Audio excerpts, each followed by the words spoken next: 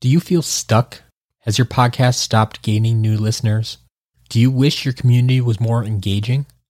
I know that a lack of engagement can make you feel like nobody cares about your podcast or nobody wants to hear what you have to say, but in most cases, that's simply not true. It's more likely that your loyal listeners just haven't found you yet. Your artwork, your titles, your descriptions haven't done enough to catch their eye. Now, I'm not here to sell you on an easy button. There will be some work involved, but the first step is to get another experienced set of eyes on your project. It can be difficult to objectively examine and evaluate your own work.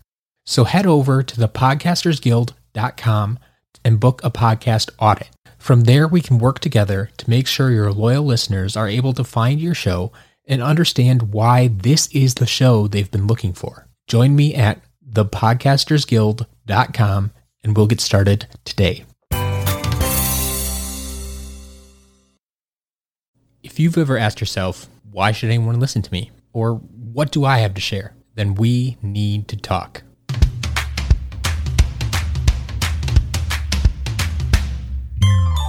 Podcast Better is for you, the podcaster, or soon-to-be podcaster, who has a business, a cause, or a hobby that you're passionate about. Each week, we'll take a closer look at the mental, physical, and technical skills necessary to produce a quality show that your fans will want to listen to. Thanks for sharing part of your day with me so that we can podcast better together. Welcome, fellow podcaster. Over the next few weeks, I'm going to be focused on the mindset of a podcaster. There are so many things that can prevent us from moving forward with whatever project we're working on, but podcasts in general. Sometimes it's a physical or a technical hurdle, which with a little bit of help are fairly easy to overcome, but more often than not, I think it's a mental issue. These are issues that prevent progress by putting all sorts of excuses in our minds. Maybe it's too expensive, I can't afford it right now, or there's too much competition, or I don't have time, I don't know how, I don't like the sound of my voice, or what I'm going to talk about more today, why would anyone want to listen to me?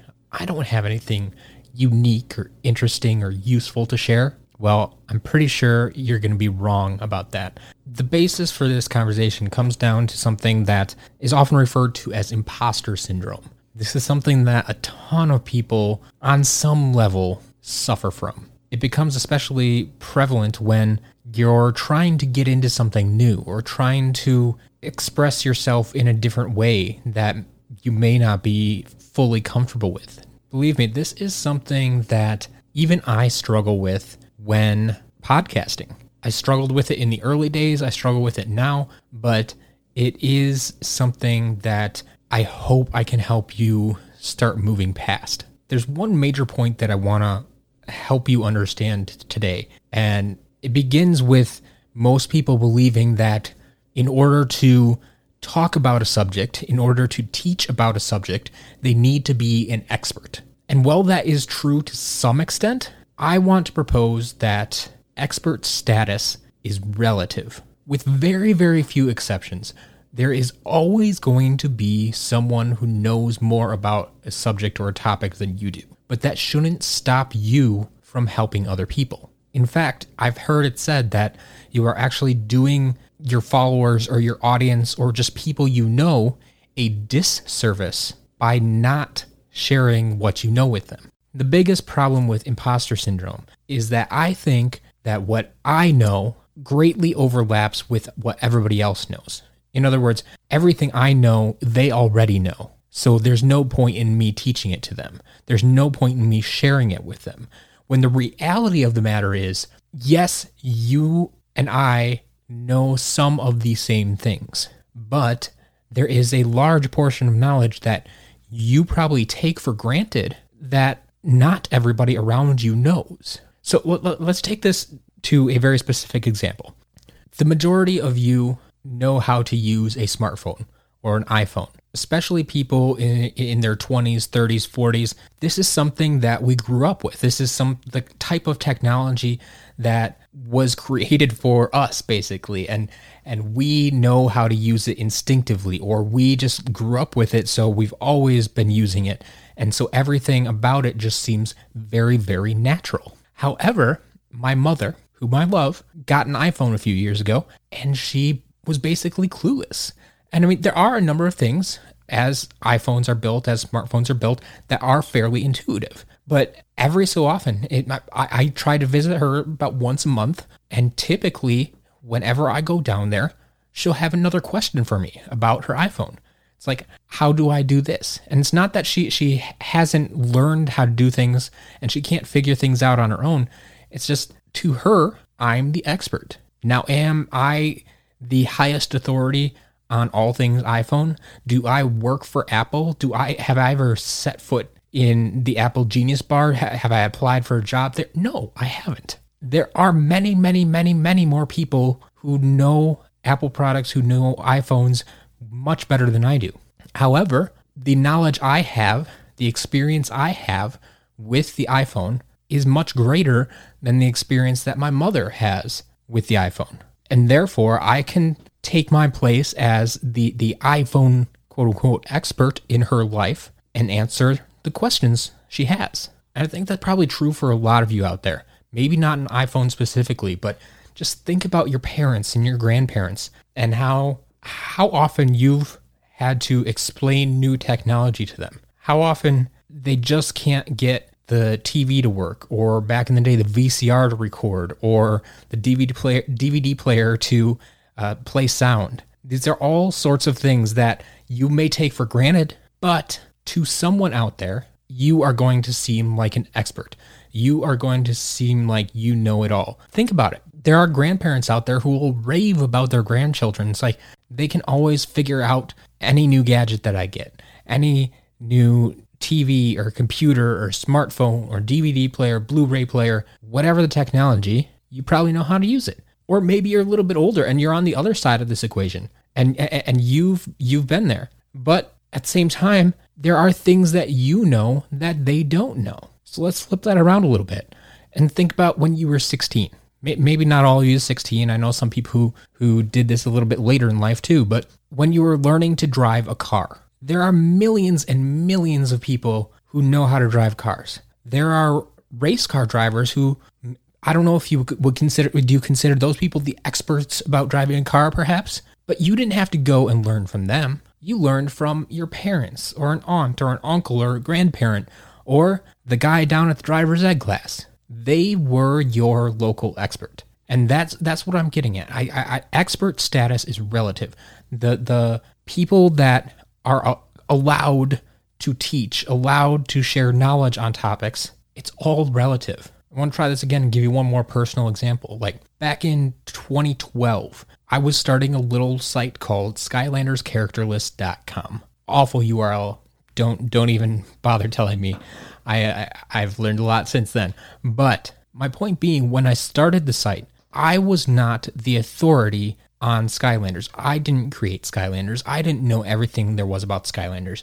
All I knew was that it was a new-ish game. There was a collectible component to it, and the collector in me wanted to find a complete list of characters, but I couldn't. I didn't find a complete list of characters out there. So I decided to create that, and I knew if I was looking for it, other people would be looking for it, so I put it on a website. So when I built this site, I was definitely not the expert. But as time went on, I spent more time with it. I learned more things. But I would get questions upon questions upon questions of people asking me and just assuming that I was an authority on this topic because I had the website.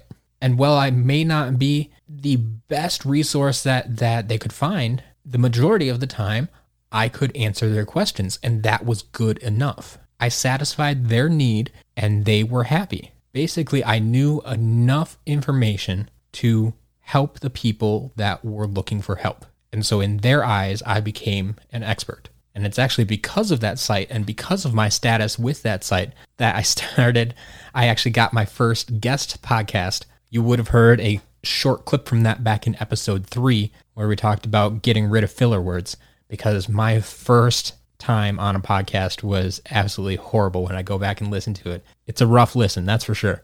But things have improved and things have changed. But my point being, because people considered me an expert because of that website, that's what spawned my podcasting career. And now I've learned a lot about podcasting.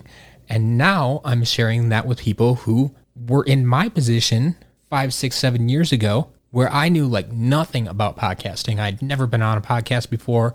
I really had barely listened to any podcasts. There's a lot that can happen. But expert status is relative. Everyone is going to have their own personal expert. Everyone is going to have someone they look up to who's been doing this longer, who's been doing this better than them in their mind. I don't think I'm the absolute best podcaster out there, but I do think I have a lot of knowledge and information to offer those who are just beginning. I do think I can help people get started. I do think that I can help people surpass where I'm at right now. Just because there is someone out there who has been doing something longer or at a higher level than you doesn't mean that you don't have the right to talk about it. The knowledge and the experience that you have is valuable. One of the biggest lessons I've learned in podcasting, and it's true in other forms of media too, from blogging to YouTube and all these other mediums that we use to communicate with each other, people come for the content, but they stay for you. Because you'll find this out there. If you go look at all the podcasting experts, right? Many of them are teaching the exact same things. But you're probably not following all of them. You've probably settled on one or two whose style you feel comfortable with, whose personality you kind of mesh with. And that's who you choose to learn from. That's just how it works. You can't have just one expert in every field of study, and that one expert has to teach everybody else on earth. It's not going to work that way. Just think about school. We don't have calculus teachers that are teaching math to first graders. There are other quote unquote experts who are very much qualified to do that, and perhaps even more qualified than the calculus teacher because their mind's in a different place.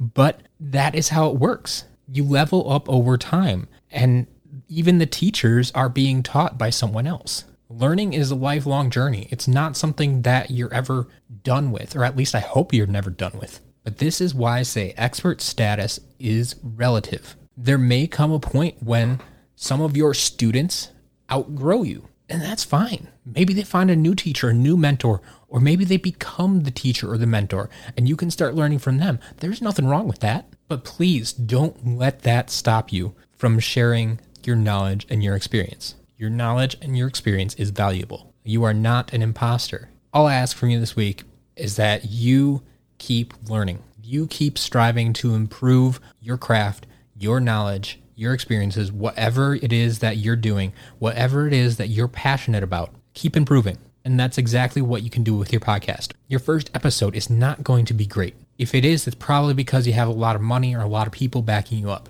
And there's nothing wrong with that either, but the average person is not going to be there right away. But what is important is that you show growth. You continue to grow as you continue to provide your knowledge and experience with those around you. There you have it, folks. Expert status is relative. Never stop learning, never stop growing, never stop sharing. That's all I got for now, so it's time to get out of here. If you're starting a podcast soon, you're going to need a podcast hosting company. For that, there's only one company I recommend, Buzzsprout. Buzzsprout has a clean, user-friendly interface. Their system is set up to walk you through every step of the process you need to set up your podcast. But if you ever get stuck, I'm more than happy to help you out. Buzzsprout also has the best customer service I've ever experienced, so even if I'm unable to help, rest assured that your problem will be handled. You can try Buzzsprout free for 90 days to see what it's all about by using my affiliate link. Just go to thepodcastersguild.com/Buzzsprout. That's thepodcastersguild.com/Buzzsprout. If you use that link and choose to upgrade to a paid plan, Buzzsprout will even send you a $20 Amazon gift card after your second paid month. It's a win for everybody. Let me know if you have any questions, but head on over to thepodcastersguild.com/Buzzsprout today, and I can't wait to see what you create.